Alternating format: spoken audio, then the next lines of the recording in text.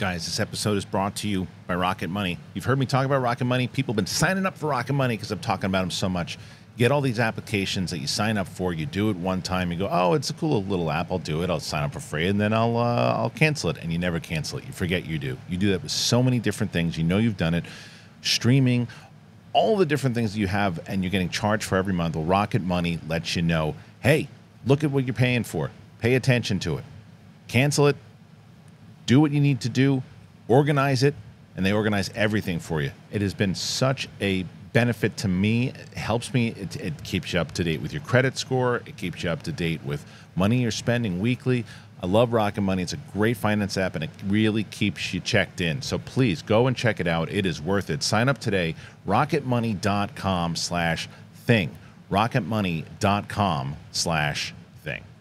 Hello, guys. What's going on? It is Friday, getting into the weekend, and we had some kind of week here, man. A lot of different things that we were talking about, whether it was Gary Busey getting into a car accident and then running away, driving away. We talked about UAP stuff, and then we did Ahsoka things. Those were really the headlines of the week.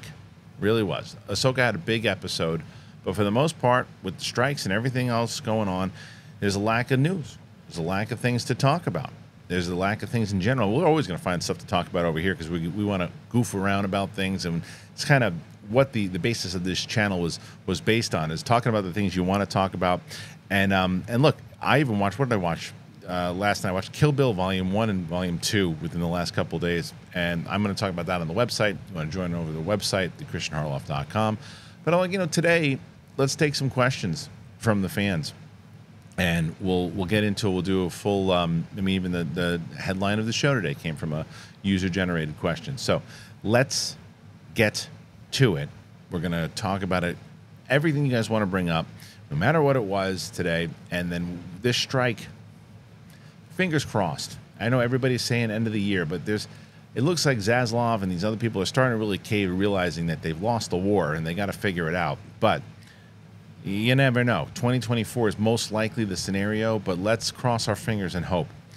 But if you haven't ever done it, then you definitely should do it today. Subscribe to the channel, guys. We're at 91,000. 91,000. We're also, if you're listening to us on podcasts, it's probably Apple Podcasts, Spotify, anywhere podcasts are found.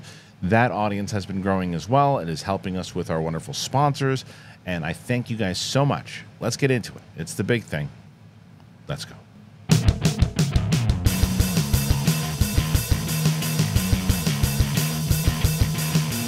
What's going on, everybody? Welcome back to the big thing.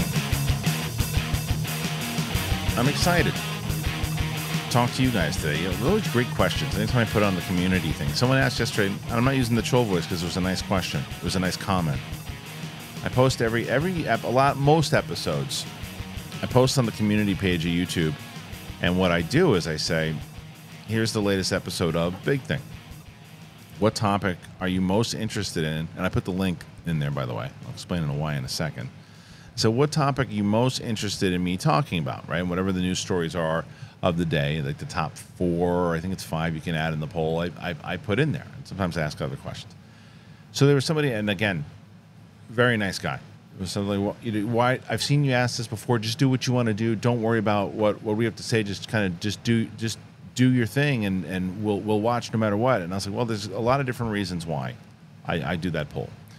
The first is because I've always been, since Schmodown, any Collider Live, always been connected to what the audience is saying. I believe it is crucial. I believe it is imperative to know what the audience is vibing with, what they want to see. You hear, like, I like things to be kind of like a town hall to get it. Now, it doesn't mean you always change your stuff and you always change things no matter, because you might think of something like, it's like a bit in comedy. If you believe, like, I know that this thing has premise, I know it has potential, and I'm trying it, and people aren't just digging it the way that they're not laughing the way that I wanted them to. I just got to tweak it a little bit, and I wonder, and I test, and I do some things, and you can keep the bit inside of the comedy set, or eventually you go, it's just not working. So there's certain things that I do the same thing, the same kind of way with the audience, and ask them things. And it's been completely beneficial every single time, whether I agree with the way people are with certain things that they're saying or not, right? Like the example was that we did the Roxy Stryer is one of my favorite people in the entire world, and I'm trying to do everything I can to make sure that we can still have her on the show every week. But it's becoming harder because she to her own choice. She's choosing. She doesn't want to talk about movie stories right now and TV stories, which I completely support and I understand because of the strike and everything too. I think that again, I believe that the SAG could have been a little bit more clear on how people are doing. Like, I think Roxy is eligible for the union. I don't think she's in it yet. I am in the union. Mike Kalinowski's in it. Roka's in it. We are choosing to talk about it because we fall into the category of critique. We fall in the kind of. I've been professionally reviewing movies and television shows for the last 12 years, certified MPAA, BFCA, all that stuff. So I fall into that category. And my understanding is that people are on my show and I'm paying them to be on the show, then they're paid critics and they fall into that. But I also understand and I respect for people who don't want to do that right now. And I don't chastise anybody for doing that. I don't chastise anybody who's doing, who chooses to talk about it in a respectful way and critiques it. I don't chastise people who decide they want to wait for the strike to be over. I think it's fair. Like Coy and Winston and Roxy and Steph, like I miss them terribly, but I understand and I support them. But it is becoming more difficult because Roxy comes on. We talk about me and Brett and Roxy have a great vibe. Like we really do. It's like I love the shows when they come on. The show that we did the other day was great. I loved it. Loved everything about it. But I knew going into it, I was like, well, what are we going to talk about? And I was like, okay, I guess we can. The only story to me in here that anybody would actually click on is this Gary Busey thing. And I said, even that, I don't even know if we're going to get 10,000 views on this thing. And we didn't. Barely hit. I think it's climbing towards 10, climbing towards it. Which, with the sponsors and the things that we need to do, it's not worth it overall. So I wanted to do on my post. Okay, here is the link to the show. Do you want us to do more episodes like this? And the other reason why is because YouTube is atrocious when it comes to letting people know, the subscribers know, when your stuff goes out. Like the notifications, even when you click the notifications on, it doesn't go out to everybody. Sometimes you get it, sometimes you don't. I've gotten so many comments, people are like, I didn't even know the show went up. So one of the kind of ways around that is that you can post an image poll, and when you post the image poll that everyone will see, you put the link in there for YouTube and everyone will see it. So I post it in the image poll every single time, so that way there's the notification. That way you see it. Oh, okay, well, they just posted it. I didn't see the notification from YouTube, but Christian just posted it. There it is. But even with that, barely did 10,000. Again, it's climbing. Maybe it catches on down the line. I don't know. So it's becoming tougher. But that's why I do those particular polls. But going back to what I just said, that's why I also ask for the audience's opinions and thoughts, and never will ever take something when presented in that way. I thought it was completely. It was like I said, the guy was super nice about it. Really was supportive, and it's that type of thing that is. It just also adds to the frustration of the fact that the studios are really causing an incredible amount of damage to themselves, obviously to the actors and the writers, to people outside of it. I mean, it's bad. And I saw some post, and I'm completely misquoting this. I'm not saying this completely factual. You guys can go and check it out. I'm going to mess the numbers up for sure, but I'm just giving a little bit of some substance so you know what I'm talking about. I saw somebody that was a writer that wrote, I think initially the deal that the WGA wanted would have cost the studios overall collectively like something like $58 million. I think that was the overall how much it would have cost them. But because they fought back on it, I think that the amount of money that they're losing because of these strikes is something upward in the neighborhood of 500 million. So they could have bit the bullet on the 58 million, whatever the number was, and been over with this, took the hit on, okay, well, we're paying a little bit more than we wanted to. And now the amount of money that they've lost because of their stubbornness and greed has been astronomical. And you look at someone like, even like David Zaslav now finally realizing it, and I knew it. Remember, we talked about this on the show. We knew as we got closer to Wonka and we got closer to Aquaman, we're going to hear more from Zaslav to hurry up, guys. We got to get everybody to the table, man. Come on, let's go. Hurry up. Yeah, it's no surprise. It is no surprise whatsoever that Zaslav is excited about this now to get everybody back at the table to start talking. It's cost the industry and cost just the country in general taking a hit, and it's definitely affected this show. It's definitely affected this space. It's definitely affected all the families and for the writers and the actors and people inside of the studio. It needs to end. It won't for a bit. I unfortunately think it's going to end in like January, February of 2024. I've never wanted to be more wrong. I've never wanted to be wrong more than right now. I want to wake up in the morning and say, look, they got to the table. They figured it out. Everybody's happy. We're going back to work. It's going down. I mean, again, on the selfish side of things, for Katie Sackhoff's podcast, we have shot a ton of episodes and really great guests. But she can't release anything because we want to make sure that it's stuff that we have to be careful about, and we don't want to violate any of the rules. And the guests that we have are talking about things that you guys want to hear them talk about, but we can't do it. We can't release it obviously until, and I can't wait for you guys to see the show. We have so many different things kind of coming out for that. But anyway, I just wanted to kind of be upfront with you guys and let you guys know. And let's get into some of these questions, man. Let's do it. What are the long-term plans for the channel if the strikes extend into next year? Well, I mean, I think this kind of show shows you what we can do, and I think that it's a matter of, there's always topics, there's always things that we can talk about, and there's always, like, the UAP show has been big. I mean, and I really, and I know it's not for everybody, but it does really well for us because people are interested in the subject matter. On Tuesdays, it's great to see Riley every Tuesday again. I love hanging out with him, so that's been that would hold in the Tuesday spot for a while. The Q&A stuff can always last for a bit. There are a couple of different shows. You got Loki coming out that's, again, you're talking about next year. There are still things that are coming out next year, and there's still things that we can do, and there's still ways that and like if we have to go into other, that's the thing about this show is pop culture, news, and other things too.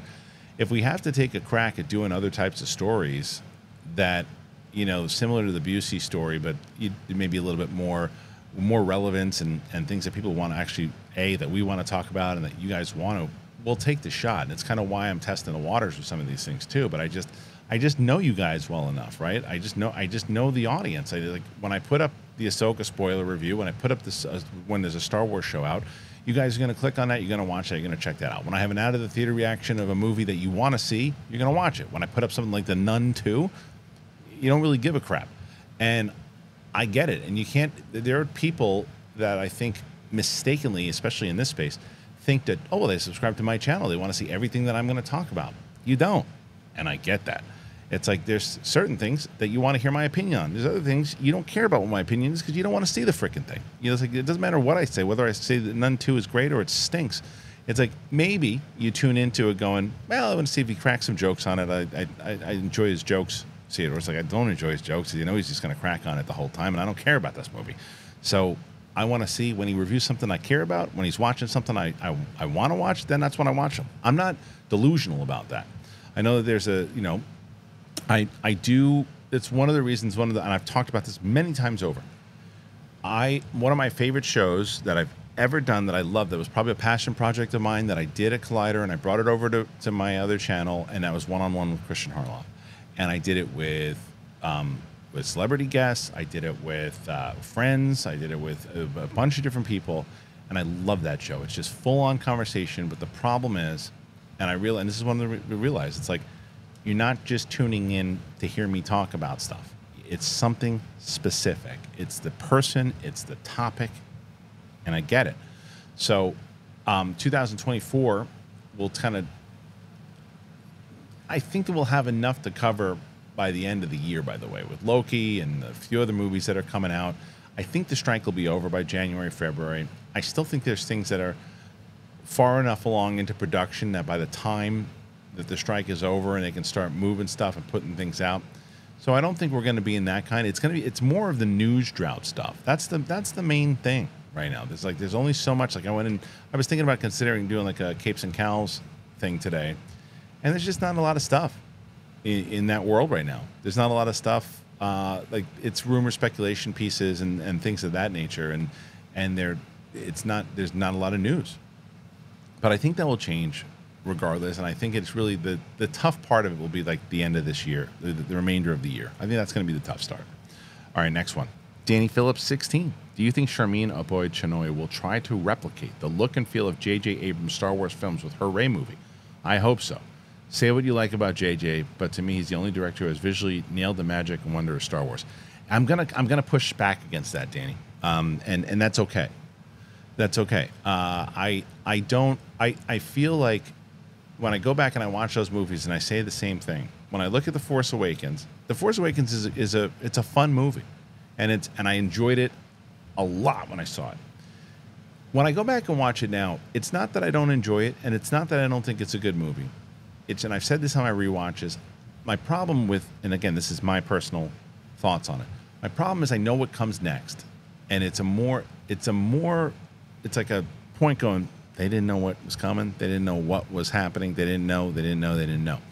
And I always used to kind of push back against, whether it was on Collider Jedi Council or these other things, about the idea that it was just a replica and they just took these. They didn't take enough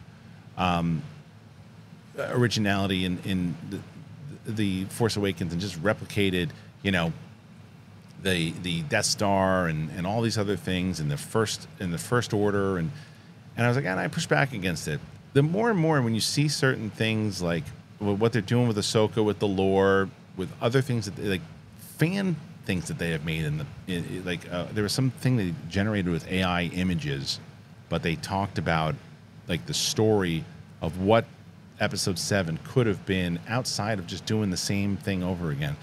And it did seem, again, where with JJ, what he did, as much as he brought so much fun characters and everything too, but if you look at it, and this I have always said, it does seem like a $250-300 million fan film. Well, everything Star Wars after Star Wars is fan film. And I re-quote the same quote that I've quoted 1 billion times over. The reason why Mandalorian Season 1, Mandalorian Season 2, for a lot of people, Ahsoka, feel classic kind of Star Wars is because it's paying homage to the stuff that inspired Star Wars as opposed to just trying to be Star Wars. I felt that The Force Awakens specifically was trying to be Star Wars, of what JJ thought Star Wars was. And it wasn't the stuff that inspired. And I do think there was stuff inside of The Last Jedi, as much as I don't like that movie. Well, you said you liked it the first time. Oh, no, you don't? No, you don't? No, it's okay to watch things the first time and go, hey, maybe. The first time I saw it in the theater, actually, I didn't tweet about it. And people were like, why aren't you tweeting about it? And I saw the next day, definitely drank the Kool-Aid on it. And to this day say, this is what I will always push back against someone that says it's not a well-made film. It's a very well-made film. Probably one of the best made films out of all of the Star Wars made films. But it gets significantly worse for me. However, there are things inside of it that he was doing his own thing, Rian Johnson, and inspiring stuff that inspired Star Wars for sure. Just to me, just felt like a completely different movie, and I don't love it.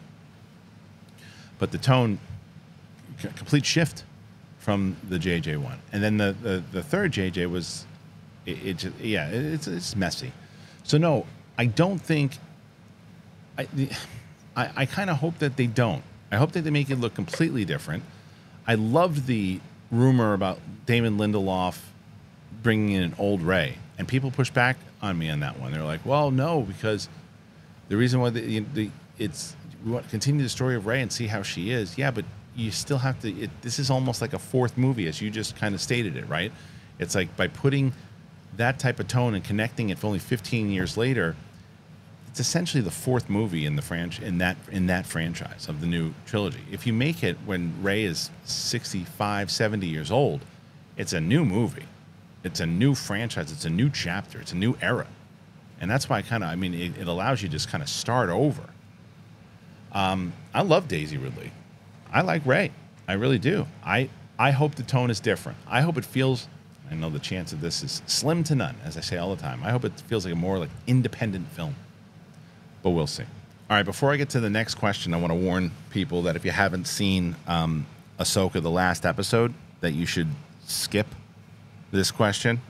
And I'll put it in the time code when to do so, because this next question is a spoiler from the last episode. So you've been warned. Okay, that being said, here we go. The Mandalorian 1570. Do you guys think that Anakin could be the son from Mortis in the end of that episode because of the Vader music? There's something, I think, ominous going on because of that Vader music, for sure. I think that I wouldn't be surprised if that Vader, that is Vader, just not burnt up Vader, because I think that's why that music was teased.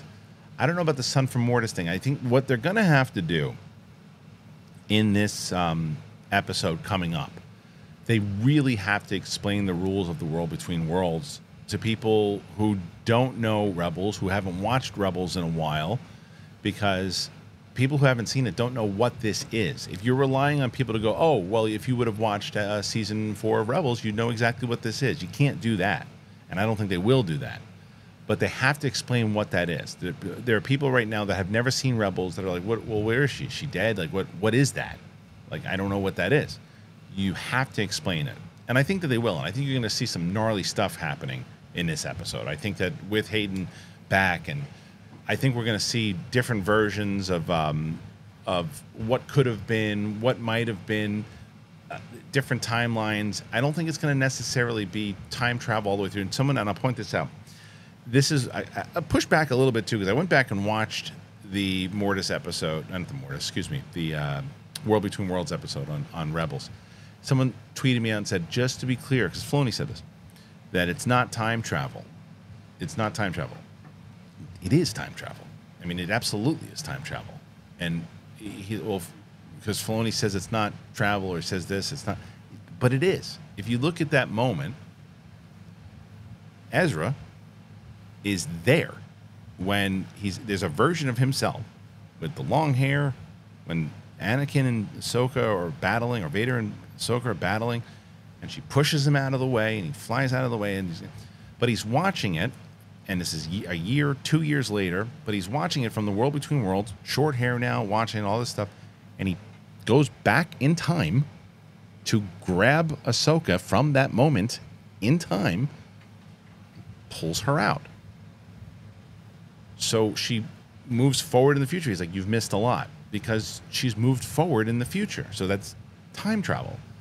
Then he realizes, he tells Ahsoka, he's like, I gotta go and say, I gotta save Kanan. I gotta save Kanan.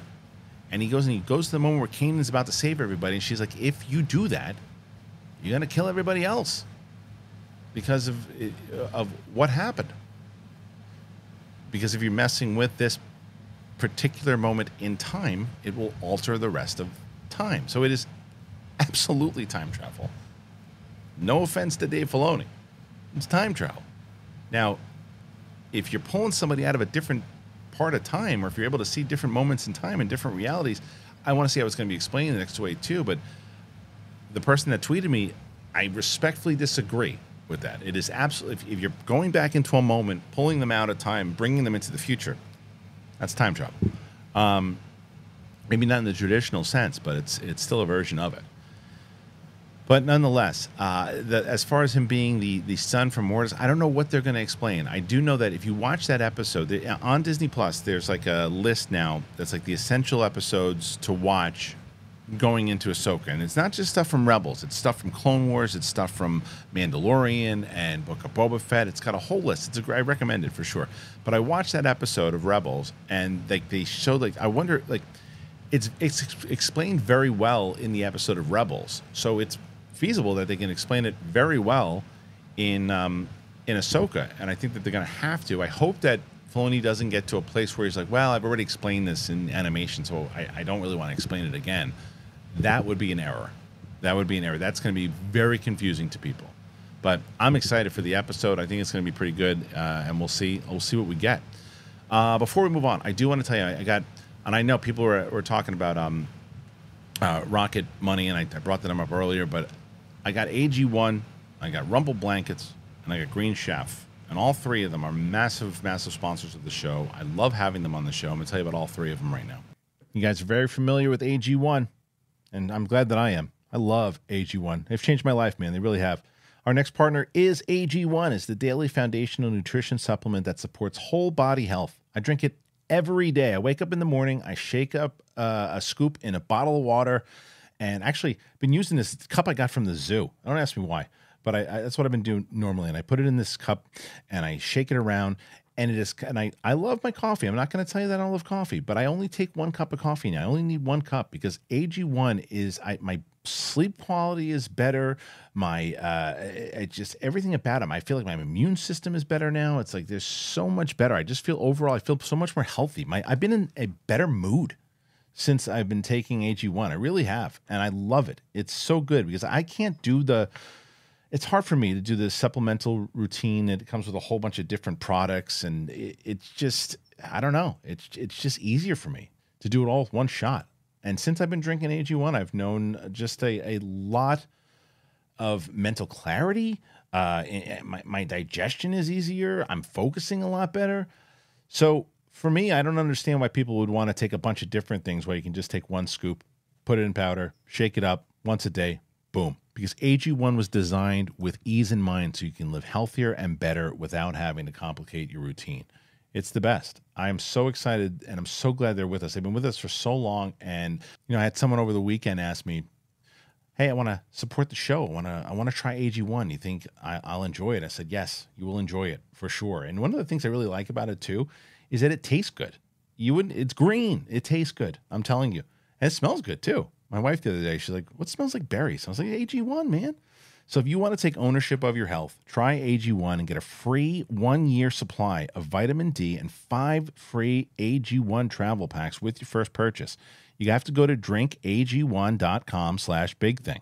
drinkag1.com/bigthing. Check it out. You'll thank me later.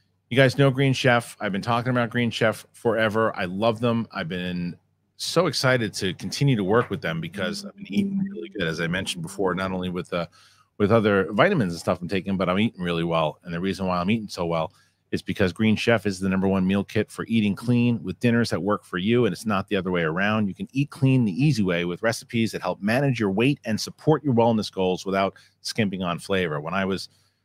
I talk about it all the time. I do my own. I make like quesadillas now, and I can throw stuff on the grill. They have really good meat, good burgers, and they have everything that you can actually. If you don't like burgers, you want to eat vegan more, they can do that too. You can enjoy effortless plant-based dining with Vegan Kickoff, which is a brand new limited time options, including delicious vegan breakfast, lunches, dinners, and sides. They have everything. They deliver everything you need to eat clean the easy way for the rest of the summer. You can feel your best with nutritionists approved recipes packed with clean ingredients that support your healthy lifestyle, and they taste great too. So if you want to check it out, please go and do it because they're really amazing. You get ahead of the busy season with their convenient step-by-step recipes. They have dinners that are ready in like 25 minutes or less. I'm telling you, it was so easy for me, and I'm an imbecile when it comes to cooking. And it was so great. I mean, I love them. If you go to greenchef.com/60thing, greenchef.com/60thing, and use that code 60thing, you'll get 60% off plus free shipping. It is worth the shot. Go and give it a whirl, as the world girls would say. I told you, Rumple's the best. I keep getting DMs, and I keep getting people who have been letting me know that they've gotten Rumple because of this show, and I'm so glad. I'm so glad we're spreading the word. I really am. Rumple's great, and they're on a mission to introduce the world to better blankets, and they're doing it. Durable, sustainable, and they're built to last. They recycle over 5 million plastic water bottles a year. They're B Corp certified, climate neutral, and they donate 1% of all their sales to environmental causes. I love Rumple, and I've told you guys many times over, whether you're going to be at a picnic or you're going to go camping or you're just going to snuggle on a couch, they have all types of blankets. It's amazing. They have the original puffy blanket, which is their #1 bestseller. They have over 1 million sold. They have 135 unique designs, and there's a blanket for everyone. People are always looking for some new blankets, and sometimes when you buy blankets, they don't last very long. They're not durable. These things last, and they last for a while. They're amazing. They're not just for the outdoors, as I mentioned. Really good for just snuggling up and watching a movie. I do it all the time. For listeners, go to rumple.com/thebigthing and use that code, thebigthing, at checkout. Get 10% off your first order. Rumple.com/thebigthing, code thebigthing. All right, guys, thank you so much for... someone tweeted me out this morning and said their wife was recovering from her surgery, and so they used the code for Green Chef to cook meals and have meals for his wife, and I was so glad to see that too. So again, benefiting and helping them out, and also you are helping out the show in order to do that as well too. So thank you for doing that. And if you're able to, so many people have been reaching out and been trying the codes too. So, and they've said, and I got that. I always get nervous too, because I as you guys know, when I tell you about it, people had said to me, like, look, it actually really helps me when you let me know that this helps the show, because I tried something out and someone's like, I tried AG1 out and I wasn't going to, I didn't even think about it, but I wanted to help the show, and now I can't. I love AG1. I use them all the time. So those are my best comments. Those are my favorite comments. So when you do that, I always link the description. All the sponsors are in the description. All the sponsors are the first comment pinned. So if you have the means to and you're able to and you help this show out by doing that, please do, and thank you so much.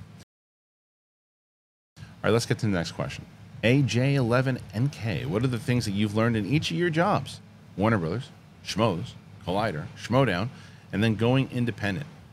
I mean, I guess I learned a lot of this stuff, you know. If you're going back into that time with Warner Brothers, well, I mean, even working at The Bachelor and watching interviews and there's things called ITMs, which is called in the moments, when you're talking to people and you're having conversations. I use that whether I'm talking to somebody in an interview, if I'm sitting across from Diego Luna, and it's a matter of listening to people, those types of things.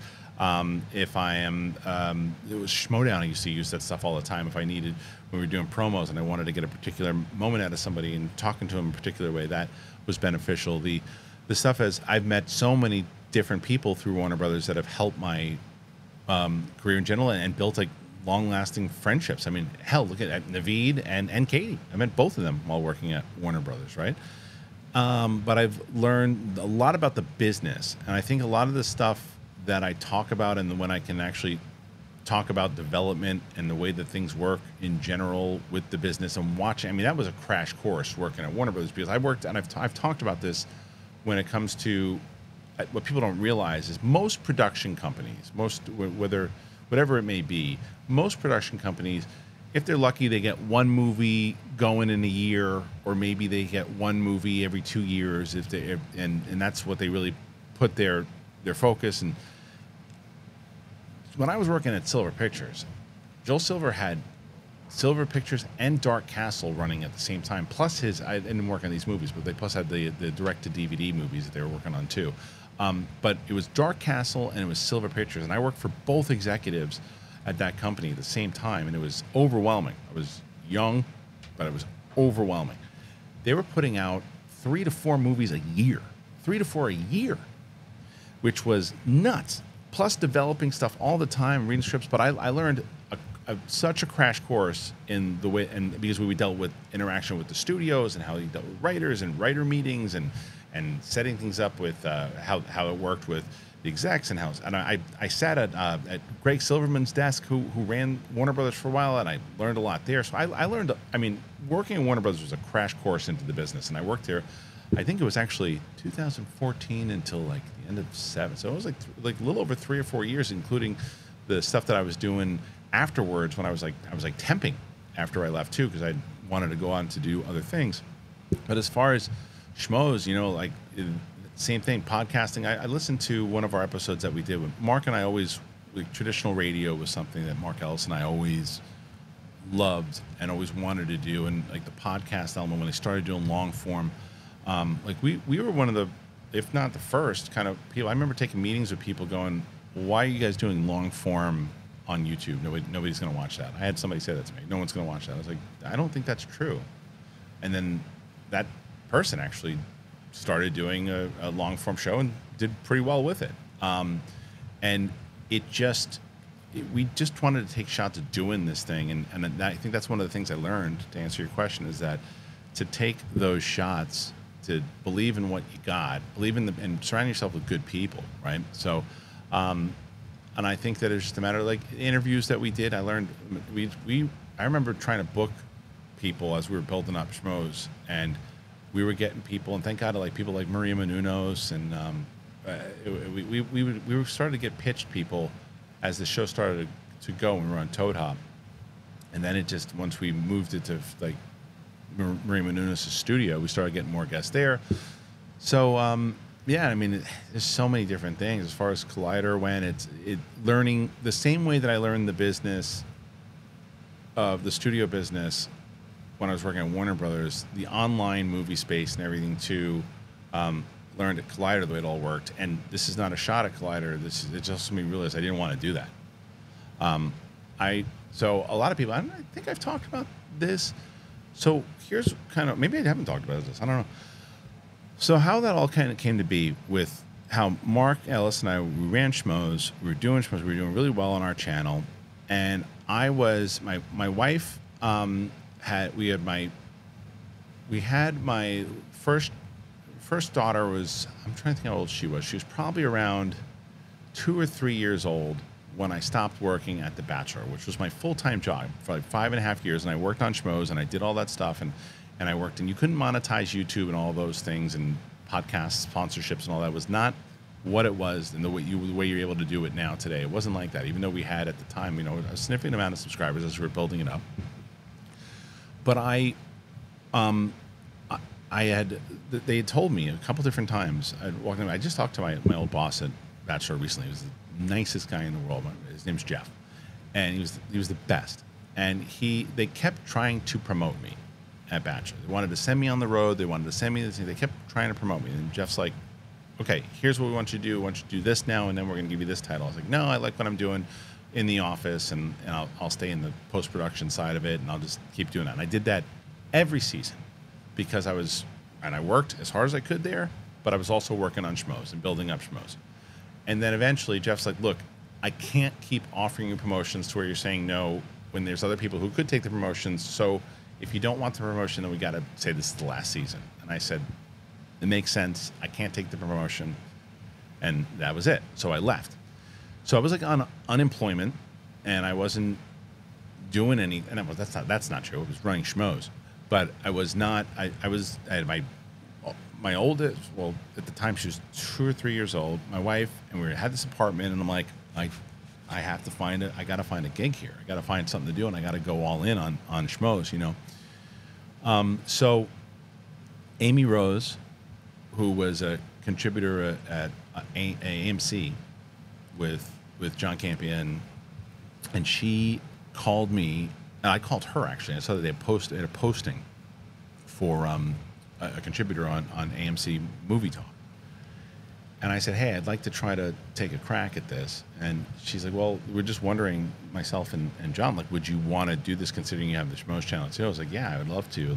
I enjoyed doing the show. I wanted to do that. And I did. And I started to build that out more, spend a lot more time there. And then obviously, and fast forwarding a lot, Mark and I joined there. And then AMC went and sold all that stuff to Collider. And then Collider, there became more and more of a role. And this is a course of like 2 years inside of all that. But we got to a place, 2016, wanting to have another kid and all that. And Mark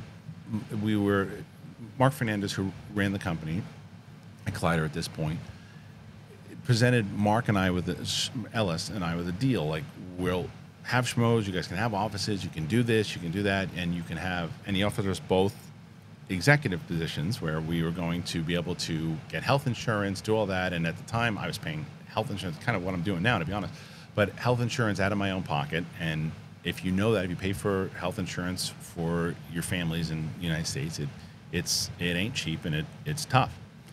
So I was like, okay, let me take that position. Was still getting the deal with Schmoes, and I did that, and I did it as an. And I still do. And I talked to Mark Fernandez. I liked his vision of what he wanted to do and all these things too. But I realized fast that it was probably a mistake because I had to sacrifice things. And if you notice, if you were watching the schmoes, like we wouldn't get the reviews out at the same times we normally would. I was not in a lot of the reviews at times, and it was becoming harder for me to be on the Schmoes No Show because I would work all day at Collider, and then by the time they did it, another one, they did a show, I wouldn't get home to my family in time. So it was like it was a whole thing. And I just wasn't happy during this, at least this. I was happy for maybe like the first year as I was learning it, and then the rest of it, I just realized I didn't want to be doing it. Schnepp had passed, my brother had passed, like all this stuff, and I was just in a very shitty place. And it just, but I realized a lot of different things, from mistakes and things done well, things not done well. I learned a lot that I took with me into the Schmodown stuff, into the Skybound stuff. Schmodown, same thing, learned a lot about, like, worked with my buddy JP, who was my live events guy. I learned so much about the live events business, and learned how to manage over 100 people, which was not easy. I would never do it again. God bless them all. Never do it again. It was the most stressful time of my life because it was just dealing with some big personalities, like 100 plus.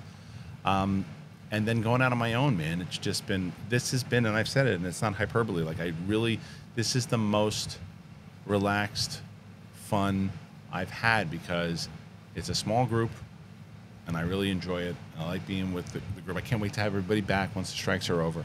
And that's it. It's kind of a long-winded answer, but there you go. James Diesel, 1468, strike content idea. Coy, Winston, and Riley out to that tree once and for all. Look, that's not a crazy idea. For people who don't know about the tree, it was a long, long adventure where I had scraped up hands, and I really want to go back just to see if the hula hoop's still there. But I might take you up on that, James. I might. 55 Chevy 327. Do you think Gary Busey will ever be in Star Wars? And if he will he be an alien or himself? What is the difference? So funny.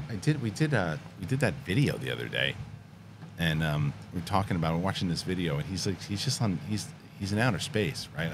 I'm talking because I've been on a rooftop with him about 3 hours collectively, and someone's like, "Well, you choose to talk about this, but you don't choose to talk about the sexual case that came up against him a year and a half ago." I go, first of all, I don't even know if I've heard about that. I don't remember hearing about it. Second of all, it wasn't something that we covered back then, and I didn't know how it was relevant to this. We weren't saying, "Oh yeah, good for Gary that he did that. That's awesome that he did that. Good for him." It's like, no, what is he doing?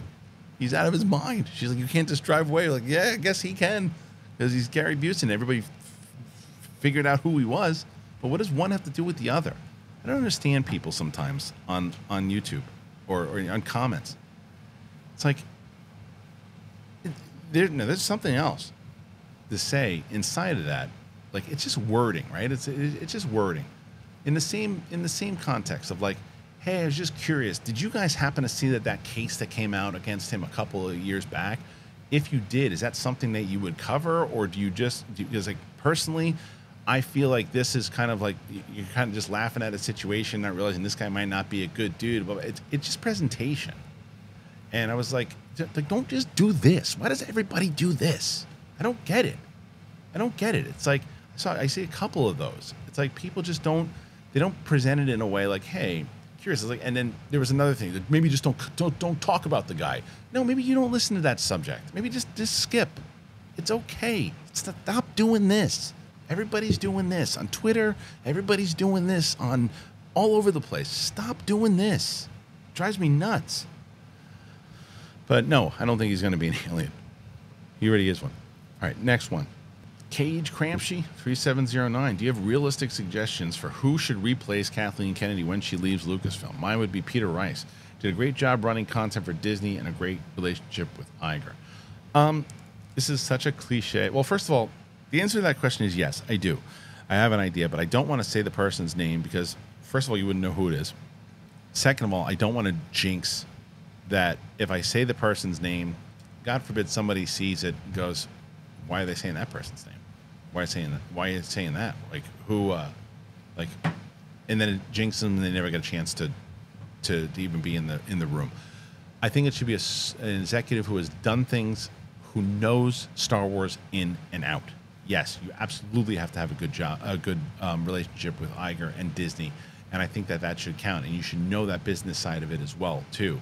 But you should know Star Wars in and out, and I think that has been a problem with Kennedy in the helm. Now, there's a lot of times where people will be like, you shouldn't have to know Star Wars all the way. It's like, well, I used to be the guy that was like, well, Filoni should be in charge of all of it. He should be, not Lucasfilm, because I don't even think he'd want to do that, because that's not just Star Wars, that's everything. But all of Star Wars, I was like, yeah, well, Filoni should run it. A lot of people still feel that way. I don't feel that way anymore. I think Filoni does his projects really well, and I'm really enjoying Ahsoka, and I am a Rebels fan, and I think Filoni holds the Lucas philosophy way too tight, and doesn't let it breathe out a little bit of like everything needs to be the way that George always wanted it. You should follow the rule book of George Lucas for sure, clearly, when it comes to story and stuff. But there's other things that George didn't do great, and there's other things like there's certain characters I don't think we'll ever see in Filoni's thing because George didn't do it. I don't think he ever pays attention to any of the book stuff, because even though it's canon, George always had shots against the books, and I think Filoni feels the same way. I talked to him about the books one time, and he as politically and nice as he could, pretty much just kind of shoot off the books because there's too many of them. You can't pay attention to all of it. So the books and comics to me are not canon. They're canon until it's inconvenient for them to be canon. And then, like, I wouldn't be surprised if I've never heard him say anything about Andor. I've heard him talk about everything else too. I mean, Andor is not traditional George Lucas Star Wars, and I love that about it. I love the Star Wars soup of it all. I think that there's so much great stuff. I'm finally seeing lightsaber battles again in Ahsoka, and that's pretty great. But I think he holds too close to the stronger, faster, more intense stuff, and I think that you can balance that out. I think you can balance it out. I'm also I'm very curious about. Yeah, I'm very curious, because I think that they should have someone in there that knows the business overall, knows Star Wars, and can expand a little bit. All right, let's keep going. Philip Barr.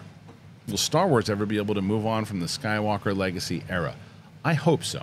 And I think that the Acolyte will be the first kind of test to see, because it has nothing to do with that era. It's about, I think it's something like 100 years before. I can't remember. You guys can tell me, but it's before Phantom Menace. It's distanced itself, right?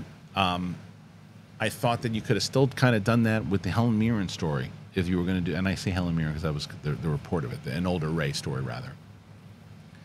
But I do think that I am pretty much convinced, and it breaks my heart to say it, I don't think the Old Republic, even though they've said the Old Republic is a part of the timeline, we ain't seen a Knights of the Old Republic movie or TV show.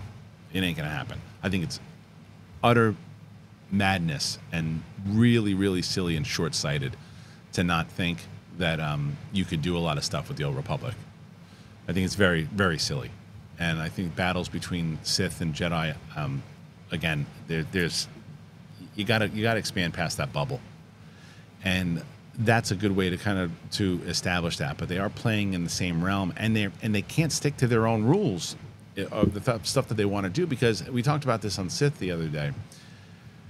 Inside of where Ahsoka takes place right now, right? Like, how is Luke Skywalker not your first phone call? Now, I get it if you're a fan, you're like, oh, enough Luke, we've seen Luke enough. And even your question even poses that, like, Luke, like, can we get past it? Yeah, fine. But when you put something in the timeline, you also got to make sense. Like, this is 5 or 6 years after Return of the Jedi.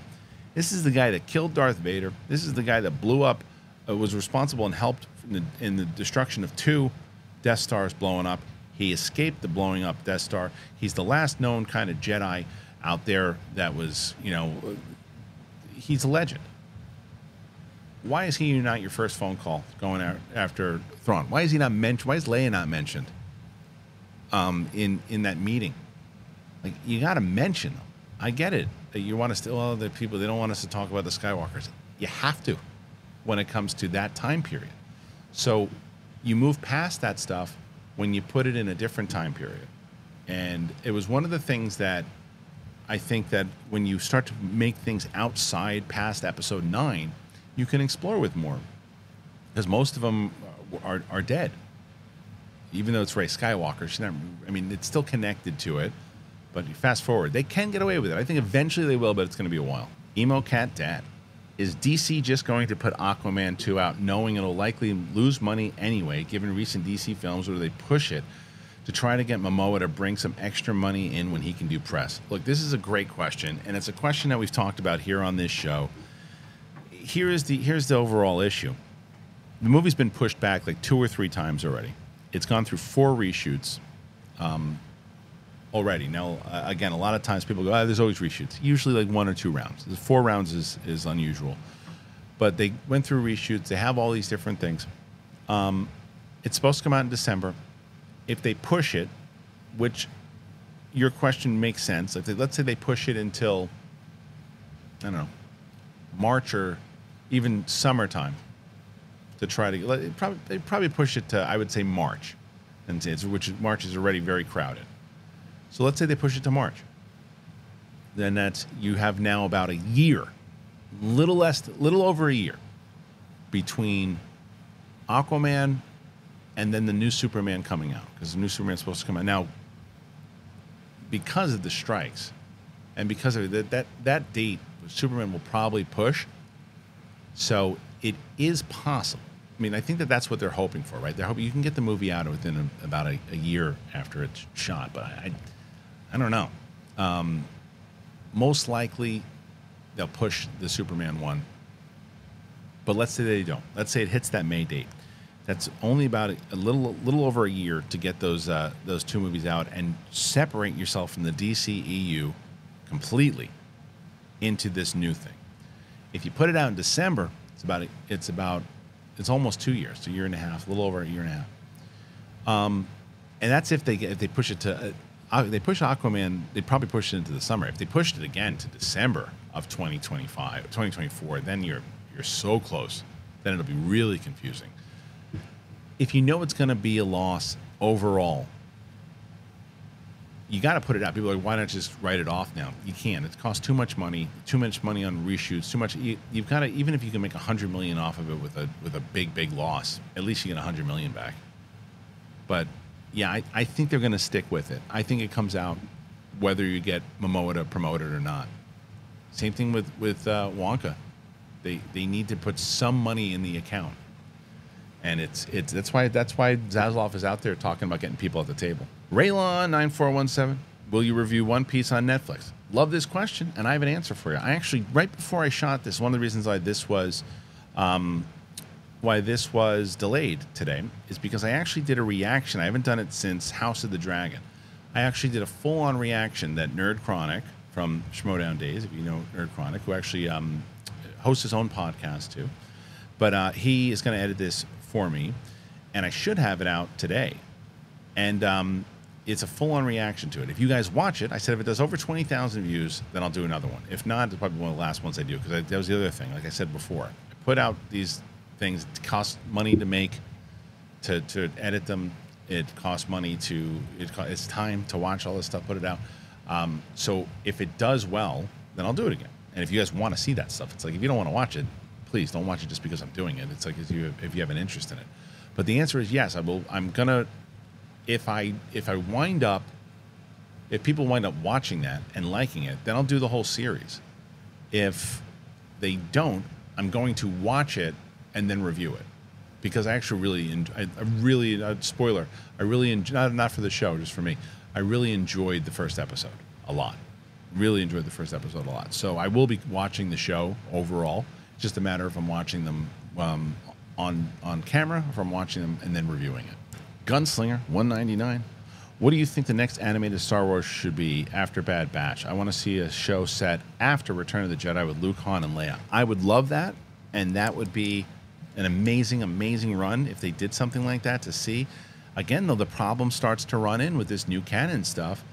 I mean, maybe you can explain where they are in general, but it's like if they're doing anything related to the stuff going on in Ahsoka or Mandalorian, it's going to be like, well, where the hell are they? So it's tougher to do.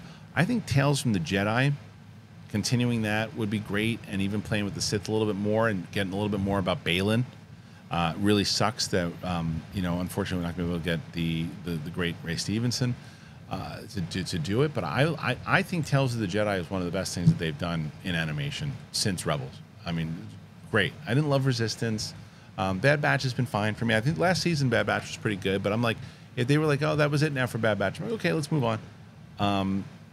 But I do think something Tales of the Jedi or Tales of the Sith and going back to the Old Republic, just I'm telling you, I'm following my gut. I don't think they're going to do any Old Republic stuff. I hope I'm wrong. Tom Deviney, have you considered reviewing reviving the rewatch series with Coy and Winston during the strikes? So I do the rewatch stuff on the website, and they're kind of shorter, about 12 minutes, 13 minutes of a rewatch stuff that I whether it's I just did The Flash, and then I'm going to do Indiana Jones, and I do that's the same type of thing though, right?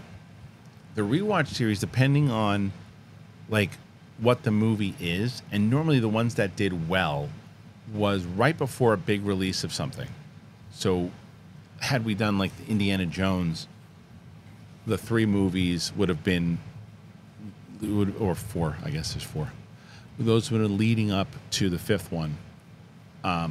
We would have done those 4 weeks beforehand leading into it.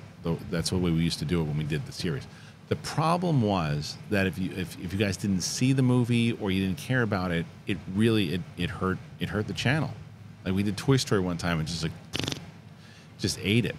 So we decided to move them to the website. I mean, there's some stuff that maybe just do like a special kind of one-off with it, but it's the same thing. I think that the reason why people ask, like Coy had an agreement with Real Rejects, so there was certain things that he is still obligated to kind of do for them that will still not. And Coy and Greg are very good friends, so they want to make sure that he can do stuff, and that's why you still see him on Real Rejects and things.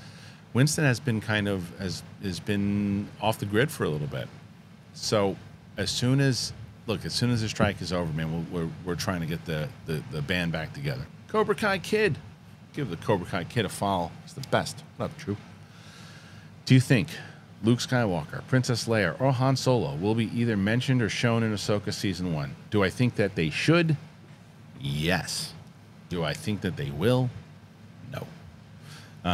I think that is a Kathleen Kennedy mandate for some reason. I think that now there's a stay away from Luke and Leia and Han, and stay away from all of them, and don't bring Luke in with deepfake anymore, and don't do this, and don't do that with the old school crew. And I think it is a mistake. I think because, when I know that there are a lot of people out there, and there probably see some people commenting on this video. They got to stop bringing in Luke, and they got to stop relying on the old school legacy characters. I don't disagree, but when it comes to the time period, it would make sense. Why wouldn't you? Where's the great? They're still young at this point. Where's the greatest Jedi of all time? Where's one of the greatest generals? Where's the one of? You got General Solo, you got General Leia, you got Luke, you got Chewie, you got all these people running around out there, and you don't even mention them. That's what they did in The Flash, and I mentioned this the other day. In The Flash, when in the very beginning of the movie, regardless of what you think, they're like, well, where's Superman? Busy. Aquaman, busy. Cyclops, busy. Fine, they're all busy, but tell me where they are. Don't just ignore that they're around. I mean, they're crucial parts of the rebellion, or the government, the New Republic now. 11th Cub fan, are you excited for the creator? I don't know if excited is the word, but curious for sure. I'm going to see it, I think, next week. I'm curious to see. It's the first movie Gareth Edwards has done since, I don't know if that's true, but the first big one since Rogue One because he kind of disappeared off the map. I think he did something else, but we haven't heard a lot from him, and I like the premise of it. I think with all the stuff going on with AI right now, it's very relevant. The September release date scares me, but it's also a smaller movie, and I am very curious. I hope that it's fantastic. I think we need more new kind of science fiction movies that are. It seems like a lower budget. It's bigger, but lower than this 200. What's the budget? I don't see if they even listed yet. But what the budget on the Creator movie 2023? 80 million, right? Is that right? 80 million? Is that See, that's what I'm talking about. Like, incredible. So then there's actually an article from Collider that starts with the creators. Gareth Edwards might have a solution to Hollywood's blockbuster problem, and I guess it's go ahead and make sure you're $80 million. That's if you can pull this off. I am rooting for this movie. To answer your question, I'm excited to see. I'm excited to see if they can pull it off and that it's great. I'm hoping this movie is great because at an $80 million budget, and I hope it makes hand over fist to make them go, see, stop doing what you've been doing. Stop making $300 million movies to try to be greedy and hit that $1 billion thing. Stop it. And make movies that count. I'm praying for this movie. I really am. I think it looks interesting. I'm hoping I'm going to do another theater reaction when I see it next week. And I hope everyone going, everybody see this. Everybody see it. Or I'm going to go, Sean Jake 8140. Would it be better to have a longer break from superhero movies so the hunger grows back in full swing? I mean, I hear what you're saying, but the problem is that you'd have to get, collectively Warner Brothers and Disney, really. I mean, there's other comic book movies that come out, but for the most part, superhero movies, even superhero shows, whether it's Invincible or The Boys or anything too, everybody who does anything with those things would have to go, hey guys, let's all agree together to stop making stuff. Now, if you're talking about one particular brand and you're like, all right, well, maybe Marvel should kind of pull back a little bit. They are. That's what they're doing, right? I think that they put out way too much stuff, and I do think it is definitely a Hollywood problem and a studio problem. We're like, look what's popular, keep pumping it up. They're eating all of it. Oh, that movie made $1 billion. That movie made $1 billion. Pump it out. TV show, no TV show, and then it's like, whoa, it becomes exhausted and it dilutes the product in general. Yeah, we had a really long conversation about this the other day. We're just talking about there's a lot of movies that are just that are not. It was Roka and I were talking about it. There's a lot of movies, even in the DC side, that ate crap that weren't that bad. And it does go, and a lot of it has to do with the casual viewer going, I don't know, another superhero movie, I'm all right. Guardians was different. Guardians was the end of a trilogy that people wanted to see. I am curious about Aquaman because they can blame it on the strike if it doesn't do well. But I am curious also because the first one made $1 billion and it made it during a different time. It's not going to have too much competition. But I wonder if it does have that DC stink on it right now. And that doesn't mean that the new Superman, just because it's under a new regime, won't. The marketing's got to change. A lot of different things have to change in it. But yeah, the superhero movie, man. Yeah, it's not going to. You're going to get them. They're going to keep coming out. I mean, well, we'll have a little bit of Aquaman if it comes out, then Deadpool. What else comes out next year? There's a few other ones, right? But it's slower, and the shows are pulling back too. You got Loki, which is I think got pushed originally from July into like October, which is great. But I think spacing them out more so than just putting a halt to it, because there is still a major interest in it. Back to 11th Cub fans, excuse me. Apologize if this is too personal. How much did Cast Media screw you over? Campia said they took $100K from him. Is it more than less than that? Well, it's less than that for sure. But it was significant enough to me. And what I will say, I mean, I've heard quite a few shows talking about this, right? And most recently, Theo Vaughn put something out, and I know that Jim Cornette put something out too. I'm not going to get too deep into it, but all I'll say is that our show fell into the same issue as all these other shows, right? We had sponsors that the sponsors themselves bought ads on our show, and they paid us. They paid the company. We didn't get paid for it. And all I'll say to me is, I got out of the money that I was owed, I got like that much, and it was just basically like, just dude, give me something because I'm not going out and getting lawyers. That's going to, cost me enough, and I'll just have to build back up and do it. I would say the company we're with now is incredible. I love them. That's why I tell you guys, like, these sponsors that you see, they get the right sponsors. They get people that we really, really enjoy. We really like working with, people that we had while we were with Cast that we wanted to keep working with. So that's what helps us when you support the show. and I will tell you this, that our new ad agency does absolutely pay us for these sponsors, and we're able to continue doing these shows because of it. But it really was a major setback. It was a major setback. So people have been asking about the Schmodown channel. I haven't been able to, because Frankie Janish would upload them every day. We got hit in the budget, and it was one of the things I had to cut. When we get back on track, then I will put that back up. And there's other things that I just had to take a hit with because they screwed us over tremendously. And like I said, I was in good shape kind of moving forward because I was going out on my own. I was doing all these things, and it's one of the things that I rely on. So it set me back about 4.5, 5 months. It set me back about 4.5, 5 months, and we're not even close to kind of caught up yet. So that's why I don't bullshit you when I tell you, if you have the means to support the channel, then that's why those links in the sponsors are very, very helpful.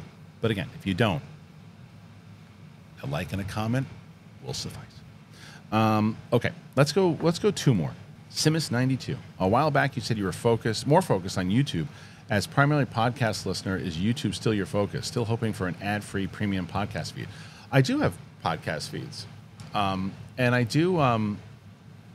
So I think that there is a way on Spotify to get ad-free. I think so. But if you're talking about the ads that I run, I mean, that's, again, like I just mentioned, man, that's how between AdSense on YouTube and sponsors, that's how we're able to do this like full time. It's being able to be lucky enough to find sponsors that we like. So if you're listening to it on Spotify and you're worried that I'm talking about, rumple blankets, I'm sorry, brother, but that's how we're going to make this thing work. Now, if you're talking about built-in pre-rolls and mid-rolls and things like that, as far as the audio side on Spotify, and I think that there's an option on Spotify to do ad-free, I think, but I'm not sure which one you meant for sure. But I've never really said that it's just YouTube. I mean, YouTube, only what I've said is the majority of our listens and views, like if we do 10 to 25,000 views on this episode, combined with the 5 to 10 we'll do on audio, then that's collectively now, whatever that math, 35, 40 on the episode collectively. So YouTube is just our major one that brings in the majority, if that makes sense. But no, I love podcasts in general. So I would love, not prefer, I would love for more people to listen to us on Spotify. I would love for more people to listen to us on Apple, and more people are. Our numbers have gone up from what we were doing. But yeah, it's right now YouTube is just, that's what a lot of people just know me from. But I think I addressed your question. I'm not quite sure. But yeah, if it's as far as the Spotify stuff goes, if you're listening to Spotify or an Apple and you're like, well, but I don't really want the ads that our sponsors that we had today, Rumple and Rocket Money and AG1 and Green Chef. Like if you're worried about those, that's what. Unfortunately, that's what it is. And try one, man. They're awesome. All right, last one. Catherine Farrell 6678. Any excitement for Saw X at the end of September? I thought Spiral with Chris Rock was super underwhelming. Curious if you watched it and what your thoughts were. Appreciate everything you and Brett are doing. Thank you, Christian. Thank you, Catherine. It's very kind of you, and I appreciate the kind words. So here's something crazy. And I think I've mentioned this before, but I probably haven't talked about it in a bit. I have never seen one Saw film. Not one. I've never seen the first one, the James Wan one. I've never seen one of them. The first one I probably ever will see will be Saw X. I think there's a screening for it that I don't know why, but in my head I'm like, I'm gonna go check that out. I want to see it. And people are gonna go, why don't you watch the first one first? I don't know if I can do that. Maybe I do a rewatch of it. Maybe I do a first time thing for the website. I'm not sure. So I have not seen the one with Chris Rock because I haven't seen any of them. So I might see Saw X. I'm so bummed. Someone said to me the other day, how come you didn't review The Equalizer? I had a doctor appointment on the Tuesday, the next day. Everything's good, but it was a pretty lengthy thing that I had to do for the majority of the day. So I had to do all this stuff in prep for it. So I thought I was going to be able to get to the screening of Equalizer 2 that night. My wife was like, are you crazy? You're going to go to a screening when you have to do this in preparation for this? So I didn't go. And this is what I've tried to tell people. Like, I really enjoyed the first and second one. This is what I try to tell people when they were asking me about the freaking the Sound of Freedom or whatever. That's like, when I miss a screening, you have to understand, it is very hard for me. I don't see movies casually often unless I am taking like my kids to see something, right? It is very hard for me to do with work and family and all that stuff too. And I've made this so clear. If I miss a screening of something, I usually don't see it until it hits streaming. And this is for like Equalizer being an example of a movie I really wanted to see. I really wanted to see the third one. And I'll try to, and I've been telling myself, I'll try to get out to the theater to try to see it. And then I went and I saw The Nun 2 before I saw Equalizer. And I was not happy about that. But I'm like, if I'm going to the movies, if I missed the screening for both of them and I was able to get to the screening, to the theater to see something, I would go see Equalizer. But I went to the screening because it is more convenient for me to finish up a day of work, head to the theater with a screening, and then that's it, because it's part of the work day. Not everybody understands that. No, but not everybody gets it, but that's how it is. So if I miss the screening, I miss the screening. But Saw X, if I get the screening, I might see it. Anyway, that was the show. It's kind of lengthy, but nonetheless, thank you guys so much for joining me here today on the show. I appreciate all of the questions. Very kind of you to send in. And if you have any other questions, please do. Anything that I've talked about, please comment. As I mentioned earlier, within the comments and everything else too, if you have the means to and you're able to support the show, please consider one of our sponsors. And that's it. I appreciate you. We'll see you on the flip side. This is the big thing. Hit that button, man. Subscribe. All right. See you later. Bye.